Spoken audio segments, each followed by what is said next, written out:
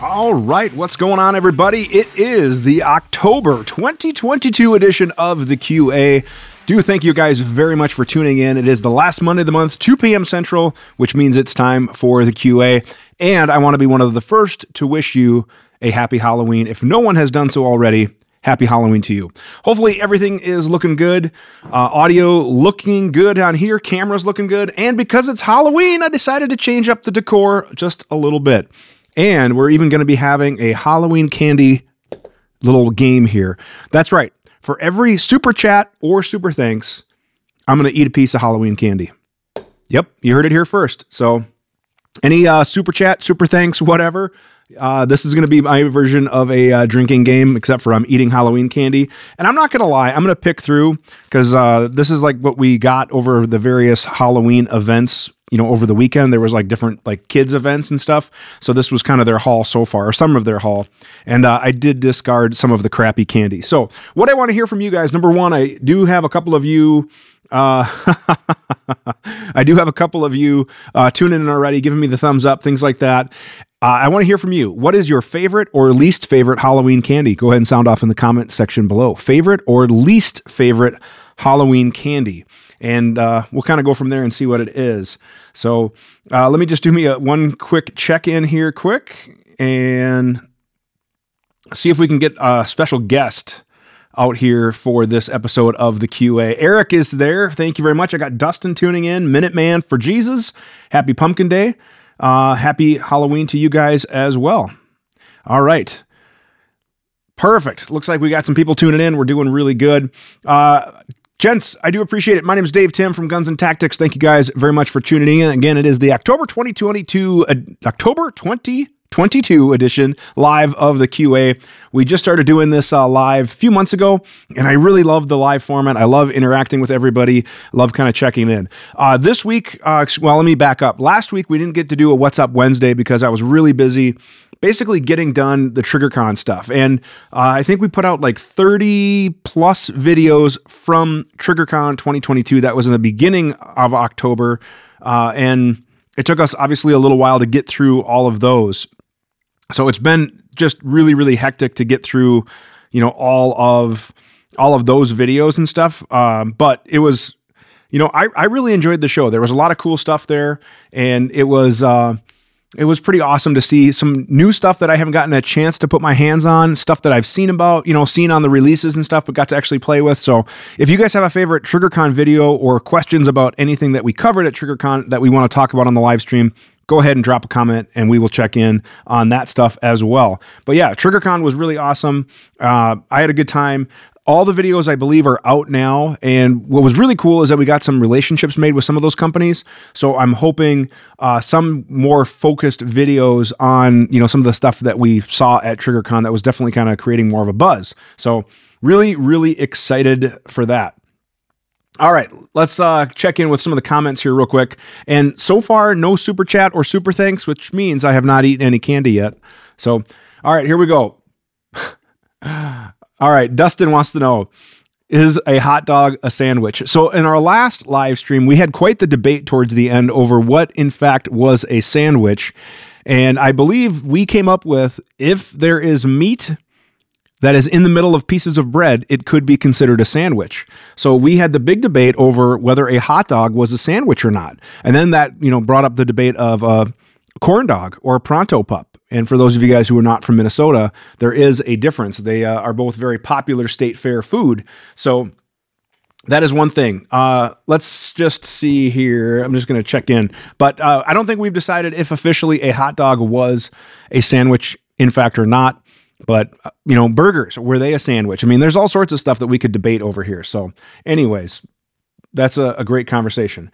All right, let's check in here. You like to eat candy cork, P-Dub. Dude, I don't think you're supposed to eat cork. Now, your wife or girlfriend or whoever may tell you that the cork from the wine bottle is candy, but that is not a candy. No candy cork. I'm guessing you mean candy corn, which I agree. As a kid, I didn't mind it, but as an adult, it just, meh. You know, candy corn's not my favorite thing. Oh, and there it is, candy corn. There we go. Peanut M&Ms, that should be your favorite, I would hope, because those are awesome. Everybody loves peanut M&Ms. A little Dave hack, throw them in the freezer. That's right. Throw those peanut M&Ms or any M&Ms in the freezer and enjoy a nice, cold, crispy, delicious treat. Speaking of delicious treats, the official drink of today, because it's fall, oh yeah, pumpkin spice latte. Oh yes. Now this isn't a real pumpkin spice latte. This is a little bit of like the at-home pumpkin creamer, and it may or may not have a little bit of rum chata. Just saying, because I like the fall, and I'm not going to be embarrassed to admit it, guys. I love pumpkin spice lattes. I love them. Not embarrassed at all. They're delicious. So that's, I like Fufu drinks, and you guys know that who tune in. All right, let's see. We have Minuteman saying he's going to dress as an IRS agent. You know, it's kind of funny. I was thinking about like doing my scary backgrounds, and I was going to do the little ATF meme guy, but I think your IRS agent one might have me beat there. Eric checking in. Least favorite is the now and laters that are super. Oh my gosh, absolutely. So I swear they're super hard wrappers to take off, and it's like the people who save them from the previous year to hand out. My boy and I were riding. We were at an ATV ride this weekend. We had just an absolutely great time. It was good fall weather. We got to go with some close friends of ours, and we got to put some miles on the old range side-by-side project, which does make it out off the range. And, you know, I use it for fun as well. And we broke some stuff too, which is always a good time. But there was a guy there handing out Halloween candy, and I swear some of it was so old, like the wrappers were really tough to take off. So it was probably like, you know, getting rid of it. I'm assuming it's pronounced Yanni. Is that right? Because you say you're in Europe. So I'm glad to have you tuning in. We're from Europe. You might get the high mileage award. So thanks for checking out. Is there just for Halloween candy besides candy corn? Ooh, I don't know. Peeps used to be a traditional Easter thing, if I'm not mistaken, but then they kind of branched out. So, but I don't know if anything is specific, just Halloween that, just Halloween specific candy. So, all right, we got Snickers, Reese's, Almond Joys. Yes, I love them. Least favorite, black licorice. I understand that. I do love me some Almond Joys. I have a dad tax. When I take my kids out trick-or-treating, I tell them, dad tax is imposed. Any Almond Joys, property of this guy. And most of the kids are actually pretty good. Like they'll actually get them for me, especially when they get to pick, and they'll pick out an Almond Joy and give it to me every now and again. So I do got to give my kids props for that sometimes. Let's see. What do we got here? P-Dub, Reese's Cups in the freezer. Yes, absolutely. Any candy in the freezer really kind of just adds it. If anybody here from my old PD is watching, do you guys remember when we used to put zebra cakes in the freezer? Yeah, that was my little treat. I brought that to my boys. When we would have a good time, I would get some zebra cakes by Little Debbie, and we would throw those. We would throw those in the freezer, and it was a good treat. So definitely delicious. All right, let's see. We got a huge Reese's fan here. Absolutely. Oh my goodness. Dustin with the super chat. Is whiskey considered a Halloween? I'm sure it is. I'm sure it could be considered a Halloween candy. But since we have our first super chat, I got to eat my first piece of Halloween candy, and that is a Kit Kat. And I know it's probably rude to eat on a live stream, but that's the rules. When you guys do a super chat or a super thanks, I have to take a piece of candy. So, Yanni, it is. Got the name right. Perfect. Good to hear. And you're from Finland. Thanks for tuning in. I really appreciate it. I'm not sure if you're a regular subscriber or just kind of stumbled across, but I do love it that we have people checking in. And as always, check in where you guys are from. If you're not a subscriber, tell me how you came across the live stream. I'd love to have you as a subscriber. And we talk about all things, firearms related, news, stuff like that. All right, one more comment here, and then I'll kind of get back to what we were talking about before, because believe me, I get sidetracked really easily. Minuteman for Jesus. My lady asked for a PSL, so I went to the gun store.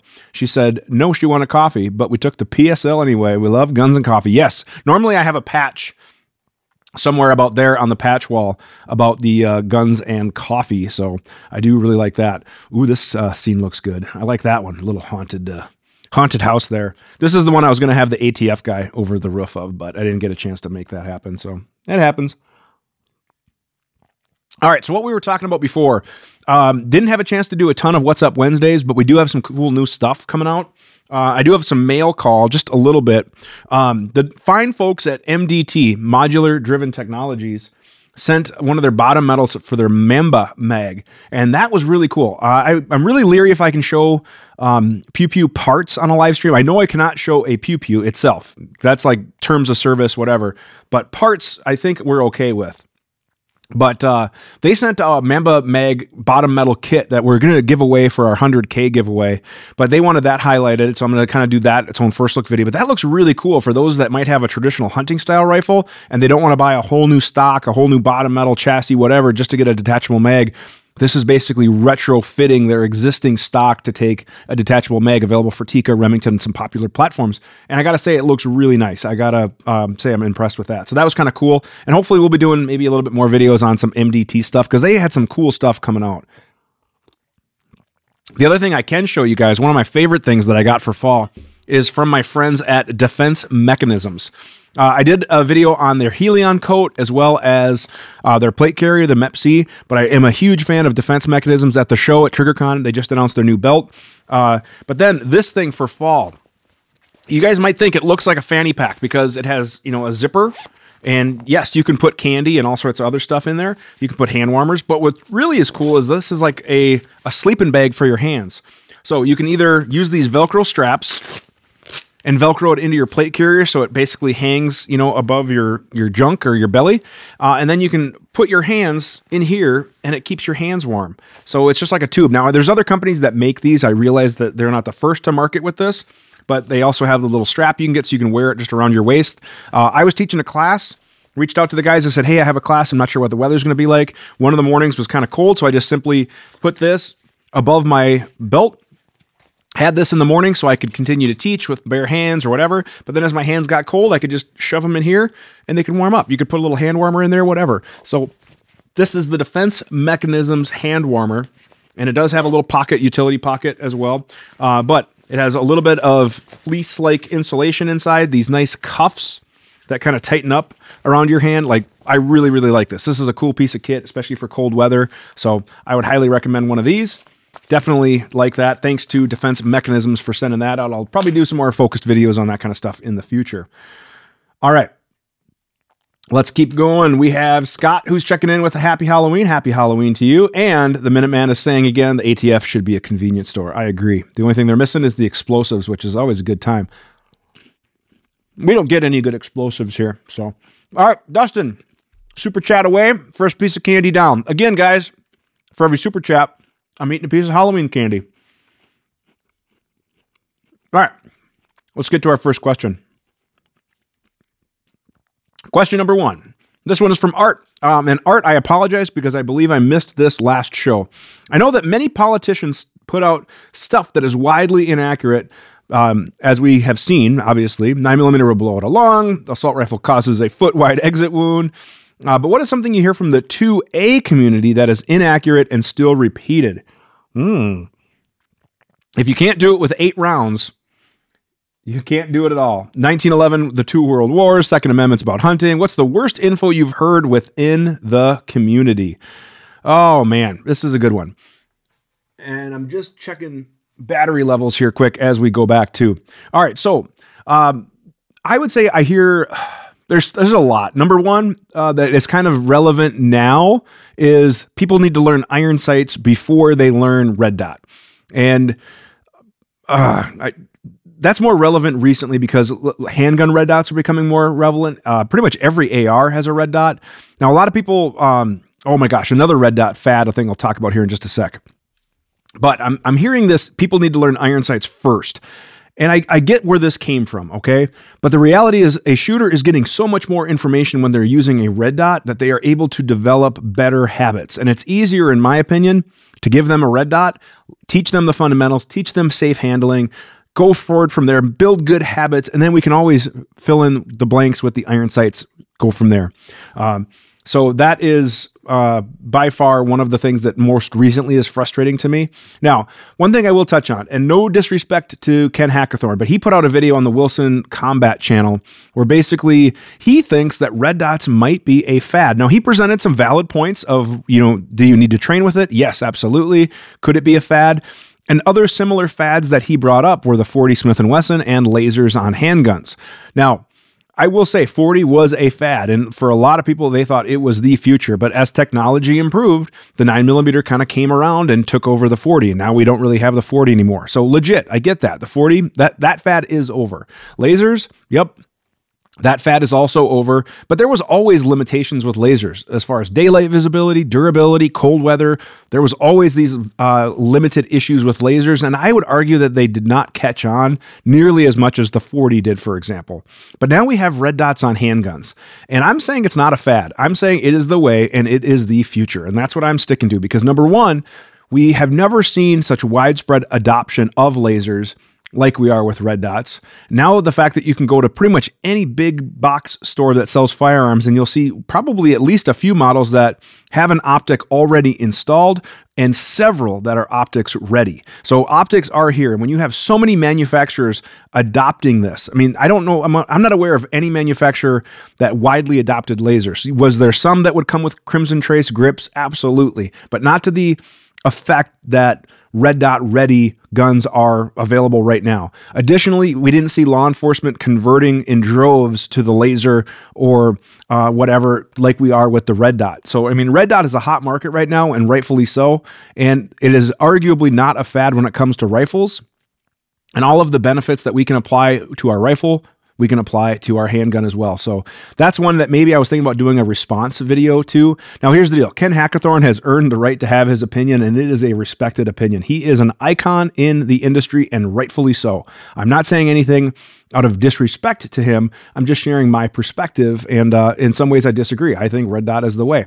And I think once you develop those good habits, I don't think there's a bad thing. And yes, can you be rusty with anything? Absolutely. And should you maintain training? Absolutely. Now, the other thing he says is that he used this term 1%er often, that basically only 1% of the firearm owner were the true hardcore people that were into training and whatever. And I would argue that I think it's higher than that. And right now we are seeing people training and engaging at a much higher percentage than I would argue this 1%. And that, unfortunately, we don't have a great way to go from there. So, all right. Anyways, that's my little soapbox. All right. And new terms of service. If you paint it bubblegum pink, it becomes a Barbie toy, not an evil black rifle. Well, there you go. There we go. All right. Oh, and look at the entire Ken Hackathorn red dot video. It's like you read my mind, Eric. Us bright minds think alike, right, man?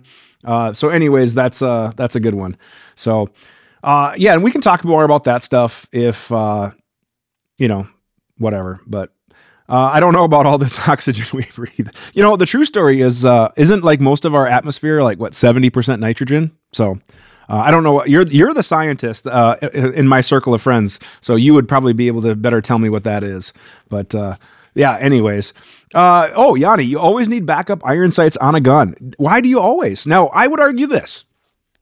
If you're carrying that gun professionally, should you have backup sights? Absolutely.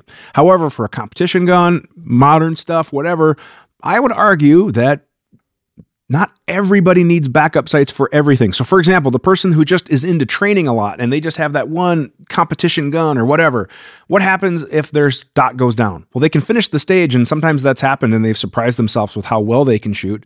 But number two, they just do bad on a stage, you know? Now, if this is a carry gun, a defense gun, a duty gun, whatever, I get it. Now, speaking of which, one other thing that's going around in the industry right now that I am guilty of, guys, is this whole duty grade.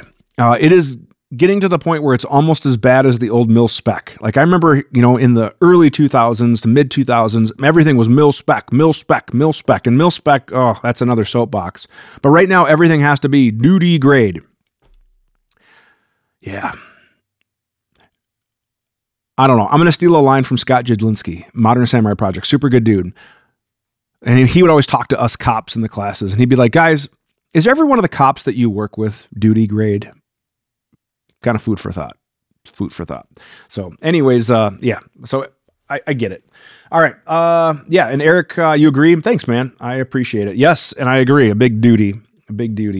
All right. So that was question number 1. Now back to your comment here, Dustin. P.S. A hot dog is considered a sandwich because the basic definition of a sandwich is anything where there's filling between 2 slices of bread or split roll, including lobster rolls. It's regardless of filling, whether it's meat or veggies or cheese. P.S. A corn dog isn't a sandwich because it's not slices of bread or a split roll. Wow. Well, so if it has to be a split roll. But if it's a lobster roll, a wicked supper at the lobster. I just always like to talk with accents sometimes. So I would say, yeah, a lobster roll. Is that a sandwich? Yeah, I guess it probably would be. I think everybody just calls it a lobster roll. And thankfully, we have a place around here that serves them in the summer, which is pretty good.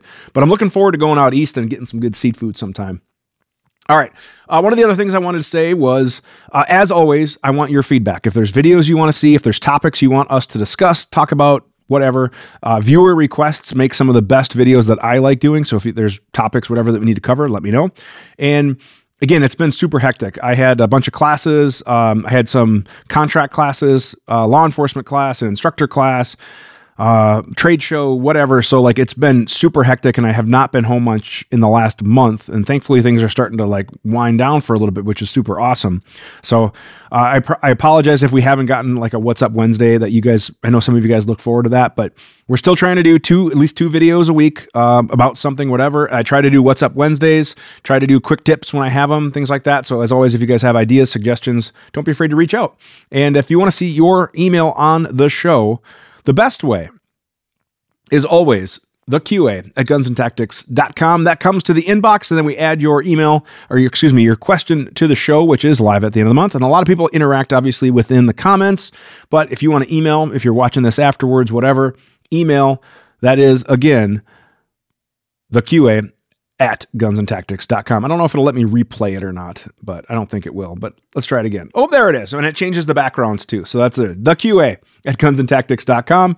And I'd love to see your questions on the show. All right. Quick shout out for Kevin. Kevin sent me this tool. He made it out of a screwdriver and he ground the bit for adjusting Holosun red dots. And this is a picture of me using it at a recent class. So Kevin, thank you very much for sending out that tool. It was super handy. I drilled a hole in it, put a little piece of paracord, and I could run it on my belt. But I would hand these out to a lot of people, and it worked out really good. So I'm thinking about making one for like an RMR. Actually, I have an idea for like a multi-tool type thing, but I do appreciate that. And I know you have some questions coming up as well. All right. So this one is from Mitchell. Thanks for the QA. Always interesting and useful.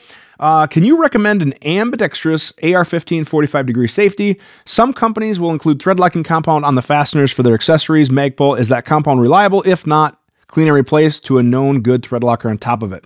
So number one, as far as good ambi 45-degree safeties, right now my go-tos are probably Battle Arms Development. They make a great one. Forward Controls Design make a great safety as well. So those two are really, really solid. I think, who did I just get one from? I can't remember if it was Blackout Defense or Rise Armament. That looked pretty good. Fortis makes a solid one as well. So I would say like those are my favorite brands, but if I had to pick just a couple, I'm pretty much most on my rifles right now. It's either Battle Arms Development or Forward Controls Design. And yes, I know there is a little bit of crossover there. Roger, who owns Forward Controls Development, used to work at Battle Arms. So whatever, but they're both good quality products. Right now, I thought I might have had one handy, but as I'm buying them, I'm generally buying the Forward Controls versions. They're just awesome. Radian makes a really good ambi selector as well. Thank you, Dustin. I appreciate that. But yeah, the Radian stuff is really good to go. I like their charging handles. I actually don't own one of their selectors, but I've played around with it at shows and stuff like that. So I do appreciate that. So those would be good. Now, as far as pre-applied thread locker, a lot of times what they're putting on there is some version, whether it's OEM or whatever, of a Vibratite-like substance. Now, I will say this. I tried Vibratite for a while, and anytime I was having issues with fasteners coming loose, this is mainly in like the handgun red dot space, it was with Vibratite. So I personally have gone back to thread locking compound made by Loctite brand, and I either use 222 MS for small fasteners or 243 for a little bit bigger fasteners. And then if I really need it, I'll use I believe it's 263 or 273. It's the oil resistant red for high heat type conditions, high adhesive conditions. So generally speaking, the ones that I use the most are 222 and 243, both made by Loctite. Personally, this is what I do, is when I get an accessory, and I have to secure a fastener, I will strip off that thread locking compound, I'll either use a wire brush or I'll use some heat or degreaser or whatever, and I'll try to remove as much of that as possible, and then I'll reapply my own thread locker, and then I'll put my witness mark. And again, my witness mark color code is white witness marks are the purple low strength, blue is blue, red is red thread locker. Those are my little codes. When I look at something and I see the witness mark, I know that thread locker is applied. So that's a great question there. All right, Minuteman, do you know what a wish sandwich is? It's when you have 2 slices of bread and wish you had some meat to put in it. That is very true. Speaking of bad dad jokes, and it is Halloween, this month's first bad dad joke is brought to you by Dustin, Halloween themed.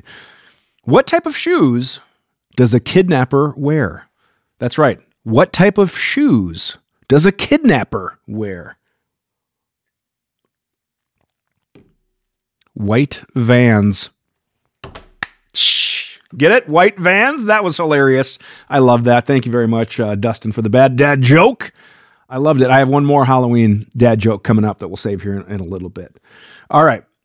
Now, so where is the fine line between a dinner roll with a big butter patty tucked into it, or a cheese sandwich, or a wish sandwich? There we go. Yeah. So I don't know. We can have this debate all the time. All right, how are we doing on time here? We're about 28 minutes in. I can't go super late today, guys, because today is, in my opinion, the most important holiday all year, and that's Halloween. And I'll tell you a little bit, and I open up to you guys a little bit more often because I consider you guys the inner circle of my viewership. You guys are the regular viewers who tune in to the QA every month or whatever. I have a lot of fun doing this. And real quick, before I get into my Halloween story, I do want to give a shout out to a few of the people that I did meet at TriggerCon. It really, really did mean a lot to me when people would come up to me and be like, "Hey, Dave." And I was kind of taken away. I'm not that cool, guys. I don't have that big of a channel. I'm not that cool. I put my pants on one leg at a time. I like pumpkin spice lattes. So, is what it is. But for a few of you guys that did come up and shared your thoughts about the channel or how long you've watched or whatever, it really did mean a lot to me. And I know there was one, I don't want to mention names because I know some of you guys are cops and, whatever, and I don't want to put your info out there, whatever. But I did run into,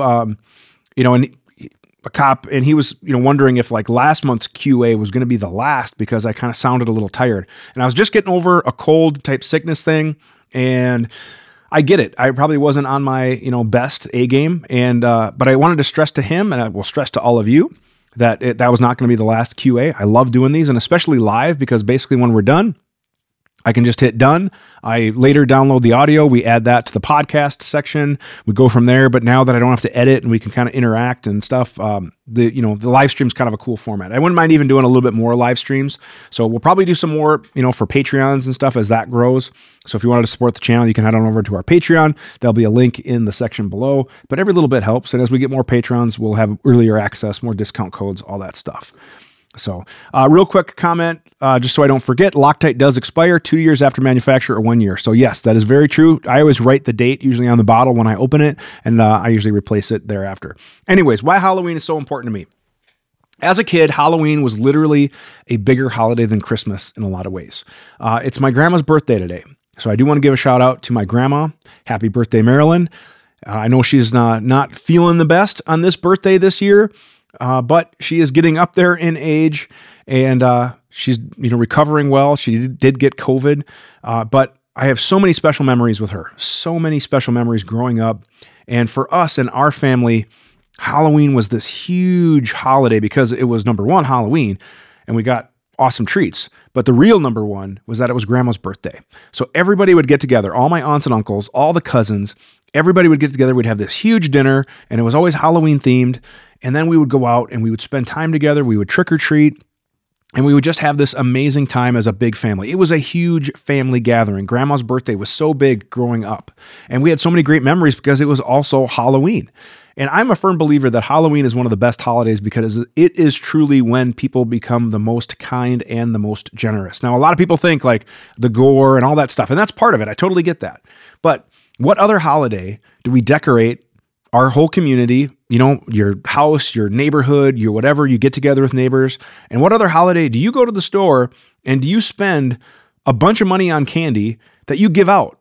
You know, like a lot of people don't give out stuff for Christmas or Thanksgiving or whatever, but they open up their property by letting people come in, knock on their door for hours and hours, and they give out candy in the name of kindness. That's what Halloween means to me. So happy birthday, Grandma. I wish you the best. Can't wait to see you this holiday season.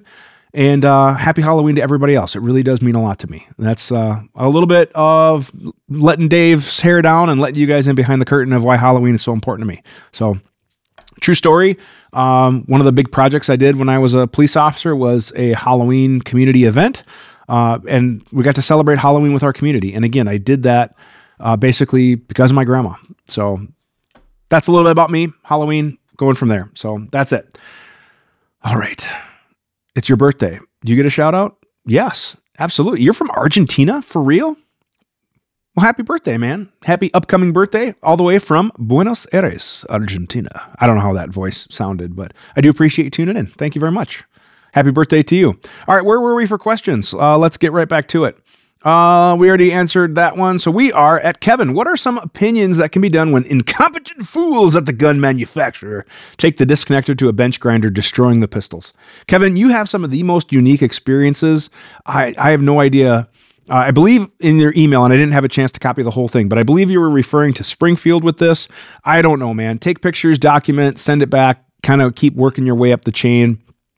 But you have some unique experiences that I have not been able to, personally experience, but it is kind of crazy. But yeah, there are some idiots out there in the gun industry. Absolutely, for sure. So hopefully they keep taking care of you customer service wise. All right, let's check in with Mitchell. I'm thinking about a suppressed 9mm or 300 blackout semi-auto SBR specifically tuned for subsonic ammo, which I'm assuming it's with semi-autos, there is always the addition of action noise and other noise sources. Is there a semi-auto action type that stands out as giving the quietest operation when suppressed?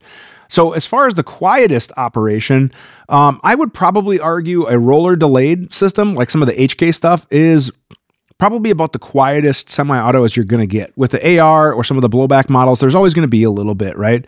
But with the AR, you can tune it with adjustable gas blocks, buffer systems, spring systems to make it pretty quiet. In some ways, what I wish somebody would make, and I'm not into lever guns, but I'm kind of becoming into lever. I'm lever curious. How's that? I do want to get a lever gun. A friend of mine who works in the industry was telling me that he has a 357 lever gun. He shoots suppressed with 38 subs, and the thing is wicked quiet. And it's faster than a bolt action, but it's a closed action, so you have that quiet. And I kind of want to get a lever gun now. So I was kind of thinking it'd be kind of cool if somebody made something like that with as fast as a lever gun, but yet, like some of the single action, like the bolt action style ARs, they don't really do it for me, but I suppose you could do something like that. But yeah, that would be it. Eric, yeah, I don't know, man. Kevin has some unique experiences that he definitely gets. All right. Speaking of Kevin, some more questions from Kevin. Are there any field methods out there to check for proper positions of the trigger hammer safety hole locations? No, not in the field. I'm not aware of anybody who's going to take all that stuff apart in the field and insert some sort of a measuring jig or something like that. I have seen one device that a factory was using where basically it was like a piece and it had different pegs, and those pegs were within a certain location, and then you would align that on the lower receiver and it would basically serve as like a go, no-go. Now, they were a little bit undersized and they could allow a little bit of movement or whatever, but that was just a quick rough fixture to say go, no-go. It wasn't the most precise, but they were using it for speed inspections. So I've seen something like that, but again, that's not going to be something that I would ever see in the field. Do functional tests of the safety mechanism on an AR include making sure the safety prevents the hammer from working in the static position, or is the hammer push-off test more appropriate when it forces the sear into worst-case position? Well, so the safety mechanism on the AR, of course, should make sure the hammer falls, things like that. But I personally will test that a variety of ways when we are looking at safety function. Now, the thing is, the safety function more prevents the trigger from moving. So therefore, if we prevent the trigger from, I'm looking at my camera here, so it's a little awkward, but the safety is like here, the trigger's here, and the safety prevents the trigger from moving along the hammer to fall, things like that.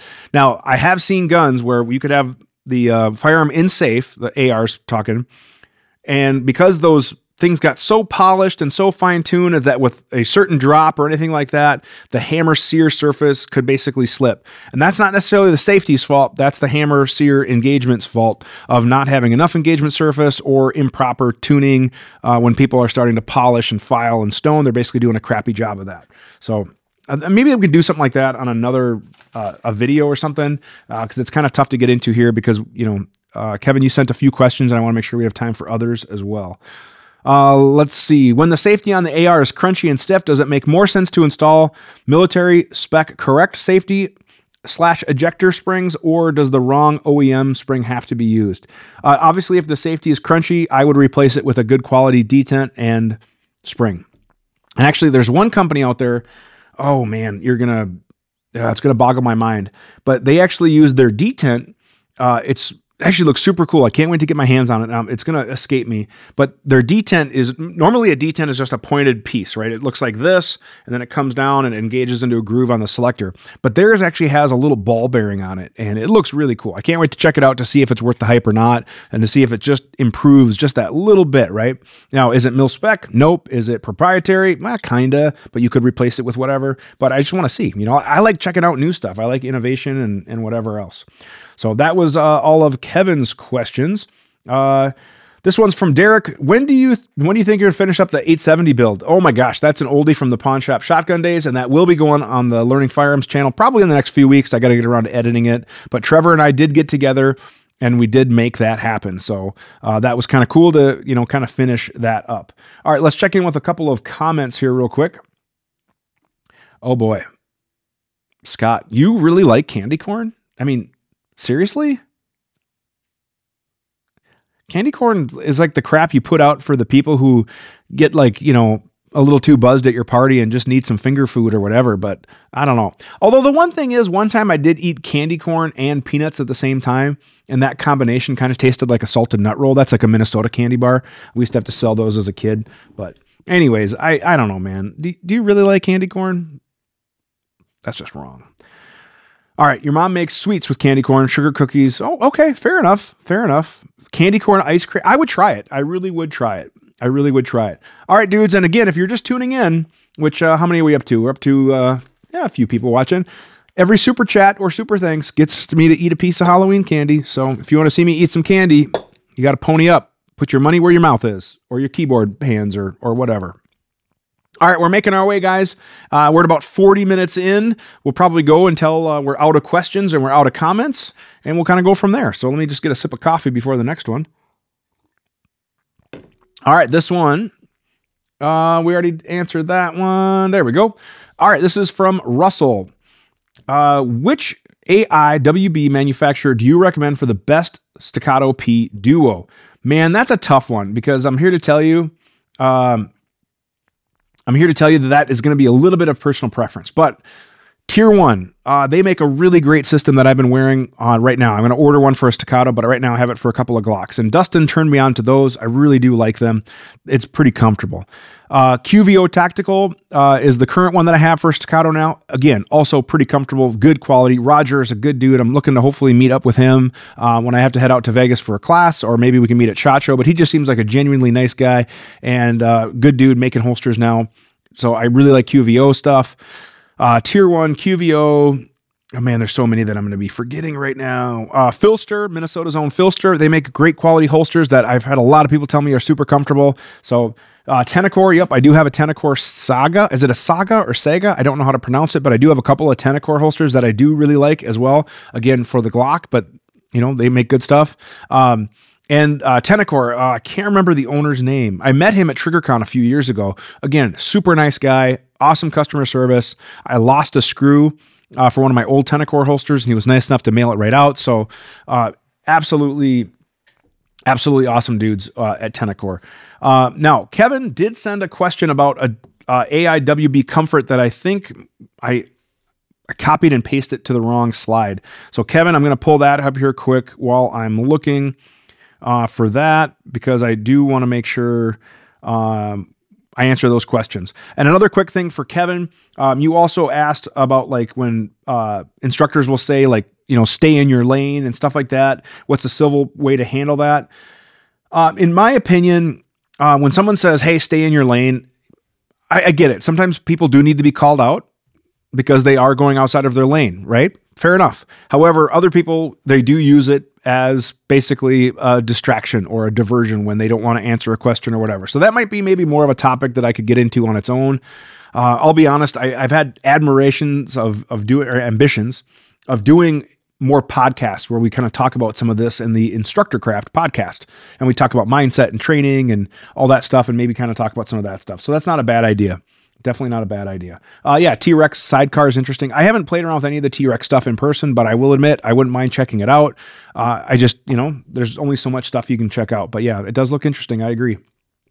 All right, now, Kevin had a question about appendix carry, and I wanted to make sure I get to that as well. And I apologize, I'm not going to be able to put it up on there, but do I have any advice, preferences, tricks, or equipment to make AIWB more comfortable? Is there any texture over the Kydex that works well to stop the wrestling mat burns from the adherence of the Kydex against sweaty skin? And then like you use a ghetto sock trick, you put a sock around it in the summer. And then do you prefer any longer slide options for AIWB to avoid pressure points? It's exactly the opposite of Glock's 45, which is a shorter slide. So here's the thing. That's a really good question. Now, as far as summertime, I have guns that hang on. There. Okay, so this is one of my tier 1s holster here. And as you can see, it kind of comes in this awesome gray. Oh my gosh, the chroma key is taking off the green, but this is actually neon green. And look, it kind of disappears, but ooh. See, it's like see-through, but it's actually not see-through. It's just green paracord. But anyways, this is my tier 1. I don't know the name of it, but it's like a wing type where it has the mag holder and the the bungee cord right here to kind of give it a little bit of flex. Super comfortable. Now, some people are saying get a longer slide, so therefore you're dispersing more of the weight. And I totally get that. And it makes sense. And if it works for you to kind of distribute that weight and that pressure on a larger area, that definitely might be it. I know a lot of people who are actually carrying more full-size guns, 17s, 34s, or they're ordering a 17 or 34 holster and putting a 19 in it. Now, I do think that with appendix carry getting more and more popular, I think we're going to see long slide guns. So right now we have the Glock 45, which was really meant to be a duty gun, shorter slide, shorter duty holster, but a full size grip and control. Totally makes sense for that market. However, why don't we have the 19L Glock? And I think we're going to. I think someday it's going to come out, and I think that'll be an incredibly popular appendix gun because it will have that longer slide and a shorter grip. And I think that's going to be one popular gun. Shadow Systems already makes that. Shadow Systems, I do have a video coming out on my long-term review of my Shadow Systems gun. That gun's really impressed me. But Shadow Systems cool because they're nimble enough as a small company to be able to do that. So they have all sorts of really cool configurations, 19Ls, shorter guns, longer guns, whatever. If you want it, Shadow Systems probably makes it. So I would really give them a shout out and let them know that I have it. Yeah, is this the Access Elite? Is that what you're saying, Eric? Yes, perfect. Yep, thanks, guys. Access Elite. Again, I can't keep track. And tier 1, you should really like laser engrave what this crap is. So like old dudes like me can look at it and be like, oh yeah, this is the tier 1 concealment Access Elite. But thankfully, I have awesome people in the viewership section following along and checking out my comments. Somebody needs to do a super chat or a super thanks because I got some candy staring me down here, guys. So I don't know what I'm going to have. I'm not going to have gummy bears, but I'm going to have more candy. Ooh, there's a peanut butter cup. Come on. Somebody needs to do a super chat or whatever so I can eat this peanut butter cup. All right. Other comfort. So the pad obviously is one thing we could do. And then with summer carry, depending on, I don't know, your underwear style, this could get a little awkward. Okay. But, if you were wearing like a boxer brief or something like that, you can kind of hike that up a little bit higher. So it kind of is more, guarded here. And then you can have like a higher sweat guard, something like that. Now I know some people will put the pad or they'll put some sort of material in the back and all that, but I haven't had any issues. And I will say this, as I lost weight, appendix got more comfortable, but I'm not as skinny as I once was. I'm not at my low. And those of you guys that have watched me for a long time know that I struggled with weight. I used to be way bigger, way fatter, right? And I still have my struggles. I mean, I'm looking at this jar of Halloween candy like a fat kid at a cake shop, So I have my struggles. I've had my struggles. I still have them. But I will say I'm not letting my current weight, and obviously I'm still trying to get back to a little bit healthier of a weight, pandemic pounds and, whatever, I need to get more active. But I will say that I'm not letting my weight stop me from carrying in what I feel is a better method. Now, a lot of people, going back to Ken Hackathorn, he made the comment in his Red Dot video, do you want to carry a gun pointed at your junk? There's so much more to it than that. Like, I get it. Yes, technically it is pointed at my groin.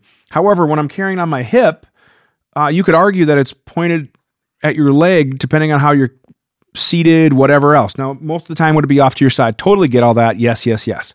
But from a speed point, from a retention point, from a core point, from a strength point, there's all sorts of stuff that you can't argue is a benefit to carrying appendix carry. Like, it's just so much of a benefit for a variety of reasons that it's kind of tough. It's definitely kind of tough to argue with. So there's that. So Kevin, hopefully that helps. I do have a video planned called Dad Bod Appendix Carry, where I'm going to share my journey with appendix carry and what I have done to make it comfortable. And I'm talking like 7-hour, 8-hour road trips, carrying while I'm off-roading in my side-by-side. I'm pretty much all appendix carry right now. Every now and again, I'll carry on the hip, but the reality is it's mostly appendix carry. So we'll talk about that. All right. Yes. And yes, always wear a synthetic Under Armour shirt. Oh my gosh. Another true story. I would show you a picture, but it's actually kind of gross. So a few weeks ago, almost a month ago, I went to a Scott Jedlinski appendix carry class because, again, I wanted to learn. I don't know what I don't know, and I want to learn more about appendix carry and how to be faster. And Scott Jedlinski is arguably one of the fastest, coolest dudes when it comes to shooting fast. So I didn't wear an undershirt when I was carrying my Staccato P, which is stippled as well, the Brandon McMullen Dave Tim special. Shout out to you, Brandon, for an awesome grip package, by the way. But like my belly, it looked like street pizza at the end of day one. I was just wearing a t-shirt. I would draw. And man, it was rough. Like, I got through the day, but the next day I switched to my duty rig because my gut was like street pizza from carrying and drawing so many times in the class. Now, so that's one thing there. But yeah. All right, where was I? You can put a Glock 17 slide on a Glock 19. You just need to use the Gen 5 barrel. Yep. Yeah, and there's I think more modularity coming. I think it's going to be pretty cool with what's going on. True story, the Glock 45 can take a 19 or whatever. So yeah, it's definitely cool to kind of see some of that long slide stuff there. Always wear. All right, thoughts on the new Staccato CS? Here's the funny thing. I got to be careful. So I'm a part of Staccato's blue team, right? Which basically means I'm like a law enforcement brand ambassador. I love Staccatos. They make great guns. They're doing cool stuff or whatever. But I didn't know about the CS until like pretty much right when it was released. And it's kind of like, you'd think like, hey, here's a guy who's on the blue team who makes YouTube videos. I was really kind of hoping I could get an early one to play with and be like one of the first people to do a video on it. But I don't know. Like I said, maybe I'm just wishful thinking. And I know they have other influencers that they work with who have a way bigger audience and are way cooler and way better looking than me. But I get into the gun nerd stuff that I think viewers appreciate. At least I hope you guys do. But yeah, I was really hoping to check one out. It's basically like a C2, but smaller. Rumor is they shoot really well. It has some cool machining upgrades. I want to check one out. Now, do I think it's going to be a super popular carry gun? Because here's the downside with Staccatos is they are heavier than polymer brand A, B, C, D, whatever. And for some people, it's all about weight versus performance. So I totally get that. Is it going to be a popular gun for Staccato? I think it will. I think they're going to have no problem selling as many as they make. Right now, Staccato can't keep up with demand, and that's a good problem to have. And I think that the CS is going to be just fine for them. I think it's going to be a hot topic, or excuse me, a hot product. But on that topic, is it going to be a hot product that's going to be widely adopted? No. And here's the reason why, is that Staccatos in general are going to be price prohibitive for a lot of people. There's just a lot of people that can't go and spend $2,500 on a pistol and then get a red dot and then do whatever. So now we're talking $3,000 by the time you add tax, title, license, red dot, all that stuff. It's cost prohibitive for a lot of people. And that's just a reality of it, right? So, but I do think it's a cool gun, and I'm going to hopefully check one out, but we got to be honest, it is what it is. All right. The MSP holster has that. Yes, it's actually kind of molded in there. Absolutely. From Appendix, if your primary hand gets injured, you can still get the gun with your weak hand. Yes, absolutely. Absolutely. And for some of these guys who carry on the hip, it's a chore to reach with their reaction hand to get it. Whereas, like you said, DeGraw, hopefully I pronounced that right. Or is it DeGraw? Is it DeGraw or DeGraw? Let me know in the comments section below. But yes, absolutely, you can get to it with both hands for sure. Eric finally converted your sergeant carrying a WB, and he came to me today and said, I can't imagine carrying any other way now. Yep, it does take some time getting used to, but it is the best way to carry. 100% right on.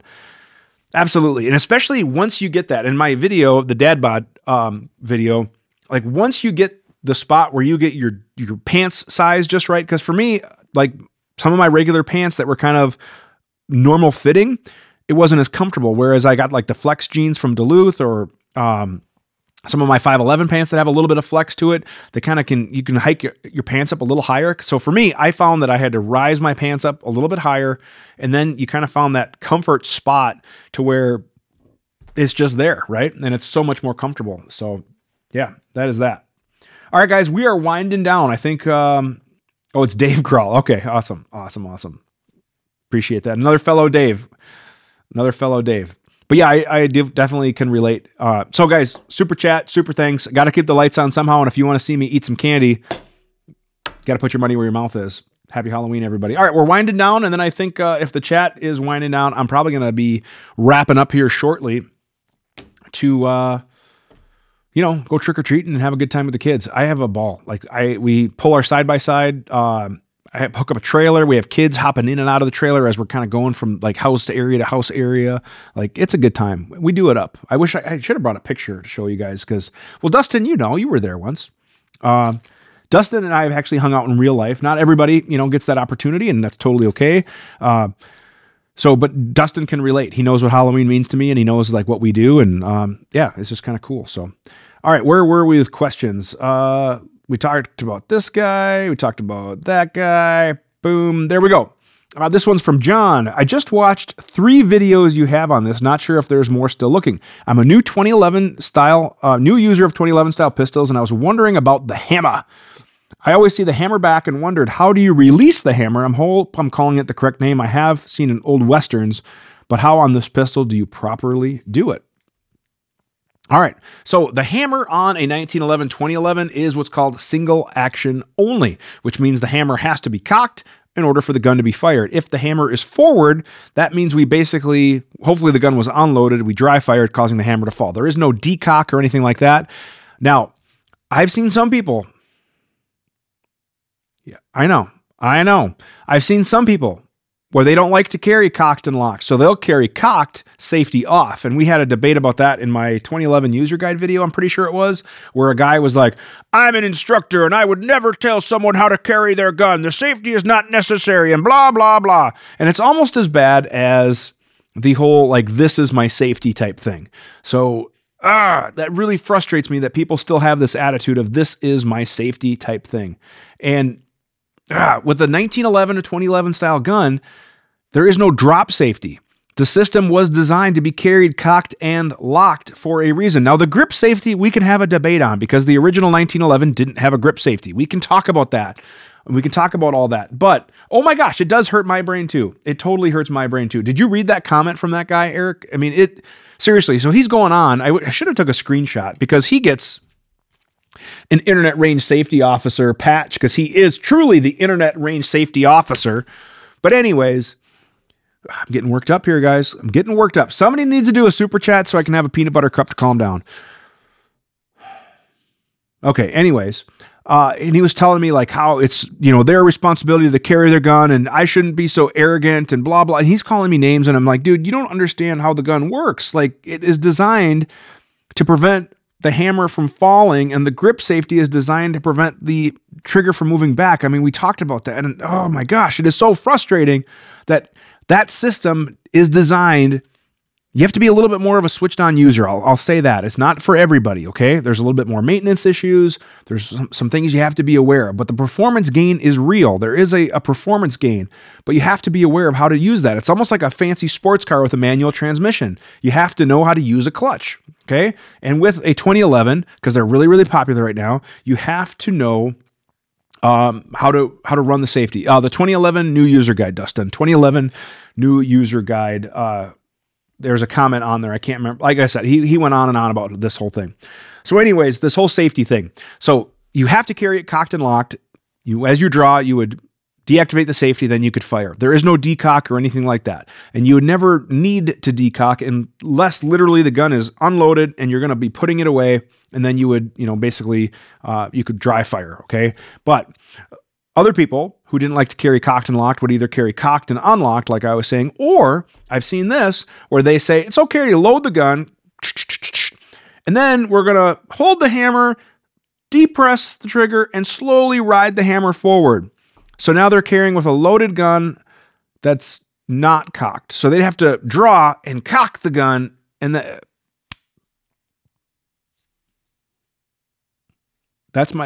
seriously, no. It's not how it was designed to be carried. Just don't do it. Don't do it. That's how I feel, guys. So anyways, realize this, and I'm not trying to be a 2011 snob, but I do want to help people that if you're interested in the 2011, if you're 2011 curious, I'm your guy.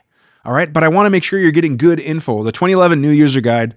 I know, Eric, I know that's totally agree. But the 2011 new user guide is a video I'm proud of. And I've shared it with as many people as I can to try to help share the good info, because the 2011 is awesome. It is just awesome. But anyways, I'm sorry, man. I know this is the stuff that we get to deal with in the comment section. So, all right, guys, I think that is it for questions. I think we've gotten through everything. I'm going to go ahead and prep my random number generator. Okay. And there we go. So, oh my gosh, Scott, I'm having trouble finding an OW. Hang on. We have a super chat. Hang on. Let me put that up on the screen. Super chat. Halloween rules means I have to eat a Reese's peanut butter cup now. Thank you very much, Scott. I appreciate that. I'm having trouble finding an OWB holster for my M&P 2.0 with a 4.6. Do you know of a quality option? Kydex or leather? Hopefully Kydex, right? So, number one, I don't know if you have a light or a red dot or not, because sometimes that matters. If you're going to carry it with a light, it's a little harder. And if you're going to carry it with a red dot, it can be a little harder as well. So with that, I would say look at, if you want a universal holster, the Safariland GLS system. I believe it's either a 577 or 578 is a pretty universal friendly holster. It retains on the trigger guard of a ton of different guns, and it actually works out pretty well. So I do like that. Kydex, perfect. Otherwise, you could reach out to a guy like QVO Tactical. He does a lot of custom stuff. There are other custom Kydex makers that make stuff, small shops, local places, stuff like that. Hang on, I got to tell my wife to stop texting me because I forgot to turn the computer in the back off for a second. Okay. The joys of being live. Now, as far as possibly with a red dot, you said Kydex, possibly with a red dot.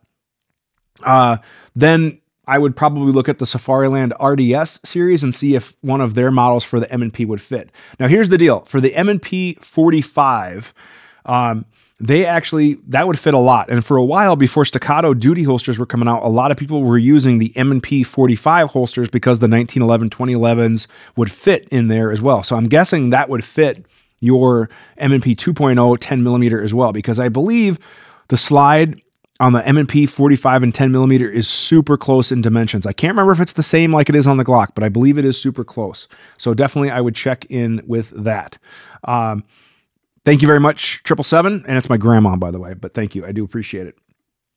Now, Surveillance said, have you looked at Gerber holsters? I haven't seen Gerber. We talked about QVO and then TXC. I don't know who TXC is, but I'll definitely check them out as well. But those would be all good options. Tier 1 Concealed might make something for you too. Otherwise, maybe reach out to a local, try to search for custom Kydex holsters and then your state, and you might be surprised that there's a local guy bending Kydex nearby. It's actually not hard to do. There's a lot of really good quality Kydex shops that do really good stuff that are small guys that you've never heard of, but yet if you bring in their gun, they'll take the mold, they'll put it on their little plate, they'll vacuum seal it. One of my favorite holsters is from a local guy that was right here in northern Minnesota, and unfortunately he's kind of getting out of the business right now because he got busy with other stuff. 120 Tactical, I'm giving a shout out to you, Phil, if you ever come across this. But he makes a really great holster, and I really liked it. I still use it for a lot of stuff, and he doesn't even make it anymore. So heck with you, man.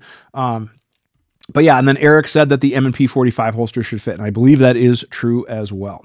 So yeah, so thank you very much for the super chat, Scott. I appreciate that. All right, dudes, how we coming along? We're about an hour. It's almost trick-or-treating time around here. I mean, after school, we got some stuff to do, pick up those kiddos. So I think we might be wrapping this up. We got through all of our questions. I do want to give a shout out to this week's month sponsors, Midwest Industries. Midwest Industries makes some amazing parts for a variety of platforms, whether it's AR, AK, Ruger, compatible with Ruger, all sorts of cool tools and more. Midwest Industries out of Wisconsin. Now, I do have to disclose, if you watch their videos on their webpage and you're looking at any of their how-to videos, you may see a familiar face. So yes, do I have a business relationship? Are they one of my clients? Yep, they are. But are they also awesome enough in supporting this episode of the QA? Yep. Midwest Industries, boom, hit the wrong button. Midwest Industries certainly is that, doing that indeed. They are supporting the channel. They're donating the prize, which is a Midwest Industries combat rail. I can show a picture of it. Now let me go grab it because I want to make sure I tell you the right length. This is awkward. I don't have it in front of me. The one thing I forgot to grab, I believe it's a 9-inch rail. A 9-inch rail. These are worth like almost a couple $100, and this is the prize this month. That's pretty awesome. Again, thanks to our friends at Midwest Industries. Midwest Industries brings you this episode of the QA, and they're supporting us by giving away, boom, that awesome combat rail. That awesome combat rail. All right. So thanks to Midwest Industries for that. I really wish I had it. Another quick shout out for Midwest Industries. They have this other new product. This is their 2-piece drop-in for those of you guys that still run front sight posts, which, okay, for like the 5 of you that might be watching, this will use a standard mil-spec barrel nut, and then the front sight post goes there. They have extended models and stuff too. This is a pretty cool product. So Midwest Industries doing some cool stuff. They're being innovative, and they've come a long way. Like I remember back in the day, their first handguards were like quad rails, and they were huge. So now where they've come along, it's pretty awesome to see. So Midwest Industries supports this episode of the QA. Let's go ahead and get our random number generator. And this month, let me put the rules up here quick while I get that ready. Oh, I don't know if I have the rules. Oh, there they are. Boom. There we go. Let me get the random number generator while you guys read the rules, because we got to be aware of that. Now, for those of you guys who are watching and you want a patch or something like that, let me know, because I definitely want to take care of you guys. And we do have some new patches that I was handing out at TriggerCon. The first one you guys already saw a little bit, and that is the Internet Range Safety Officer. And I've been calling some people out when they leave stupid comments like, oh, really, bro? You shouldn't be doing this, or was the gun unloaded? Dude, it's not going to hurt you behind your keyboard, man. Show me on your keyboard where the video hurt you. And I'm getting probably a little on my soapbox here, but like some of the comments are like, yeah, it's not safe shooting at that backdrop, blah, blah, blah. You're not at my range, man. You're looking at a 2-dimensional video where I'm there shooting in a safe private area. Oh my gosh, seriously. Some of the comments on some of the videos. So anyways, I call people out and I just be like, hey man, send me your address and you get one of these. Now it won't focus. The Internet Range Safety Officer. And I was handing out these. My next one is going to be the Instagram engineers, because man, some of the people that made comments on various videos about how they know more about engineering. But then we also got this guy made. This is the Guns and Tactics G.I. Joe Retro, and below it, it's probably tough to see on camera, but it says, not for operators who operate operationally, which I like to joke around because I always tell people, dudes, I'm not an operator who operates operationally, okay? And a lot of people who tell you that they are, they might not be, you know, but there's a lot of people who like to brag about, oh, bro, I was an operator, blah, blah, blah. I can actually say for a brief period early in my law enforcement career, when I was a non-sworn CSO, I was an operator because I worked the front desk. And there would be times that when you called in and you said, if you didn't get your extension, dial 0 for the operator, guess who would answer? This guy, operator. All right. Anyways, I think that's about it. I think we're caught up on comments. I think we are caught up on questions. I got a few of you guys still watching. I appreciate it. We'll probably wind this down with our random number generator. How many comments did we have here? We had a bunch. Oh yeah, we got a bunch. So we'll add the comment section in. And our random number generator is number 36. I don't know if you guys can see that. It just focused at the very end. 36. So I'm going to go back to the bottom and count up -4. So 1, 2, 3, 4. Hey, Scott Hughes, your comment, according to my math here, and again, I might be off by 1 or 2, so don't have a cow. I'm doing this the best I can. But Scott, reach out to me. Send me an email at the email shown, theqa@gunsandtactics.com. Give me your shipping address. We'll get this rail out to you. You are the winner. But like I was saying, if anybody else has a question, a comment, a concern, whatever, send me an email to the following email address, theqa@gunsandtactics.com. We'll send get your question on the show for next month. And I'll always take suggestions as well. So if there's any suggestions or whatever, that's a great way for you guys to communicate with me. Be aware of the spam bots, guys. I do got to, for one more quick shout out, all these stupid comments on the YouTube videos, I don't do this whole Telegram crap or whatever it might be. So yeah. And D-Tom, can you do me a favor and can you send me an email with your address, please? I might have lost it when I was cycling stuff. But so D-Tom, send me your address with a note for patches and I'll get you a couple of these patches because I owed you from last month. I believe it was last month. And then Scott, email me as well with a screenshot, your username, whatever, so I can verify you guys are who you say you are. And then we'll get you guys your prizes or whatever. But if anybody else, let me know. We'll figure out a way to get some patches out or whatever. I was giving out a bunch at TriggerCon, that kind of thing. I'll be at SHOT Show giving out some stuff too. But go from there. So thank you guys very much for watching. Again, if you want to support the channel, the best way to do so is, of course, leaving a super chat, a super thanks, whatever. But you can also head on over to our Patreon page. We'll have a link in the description below.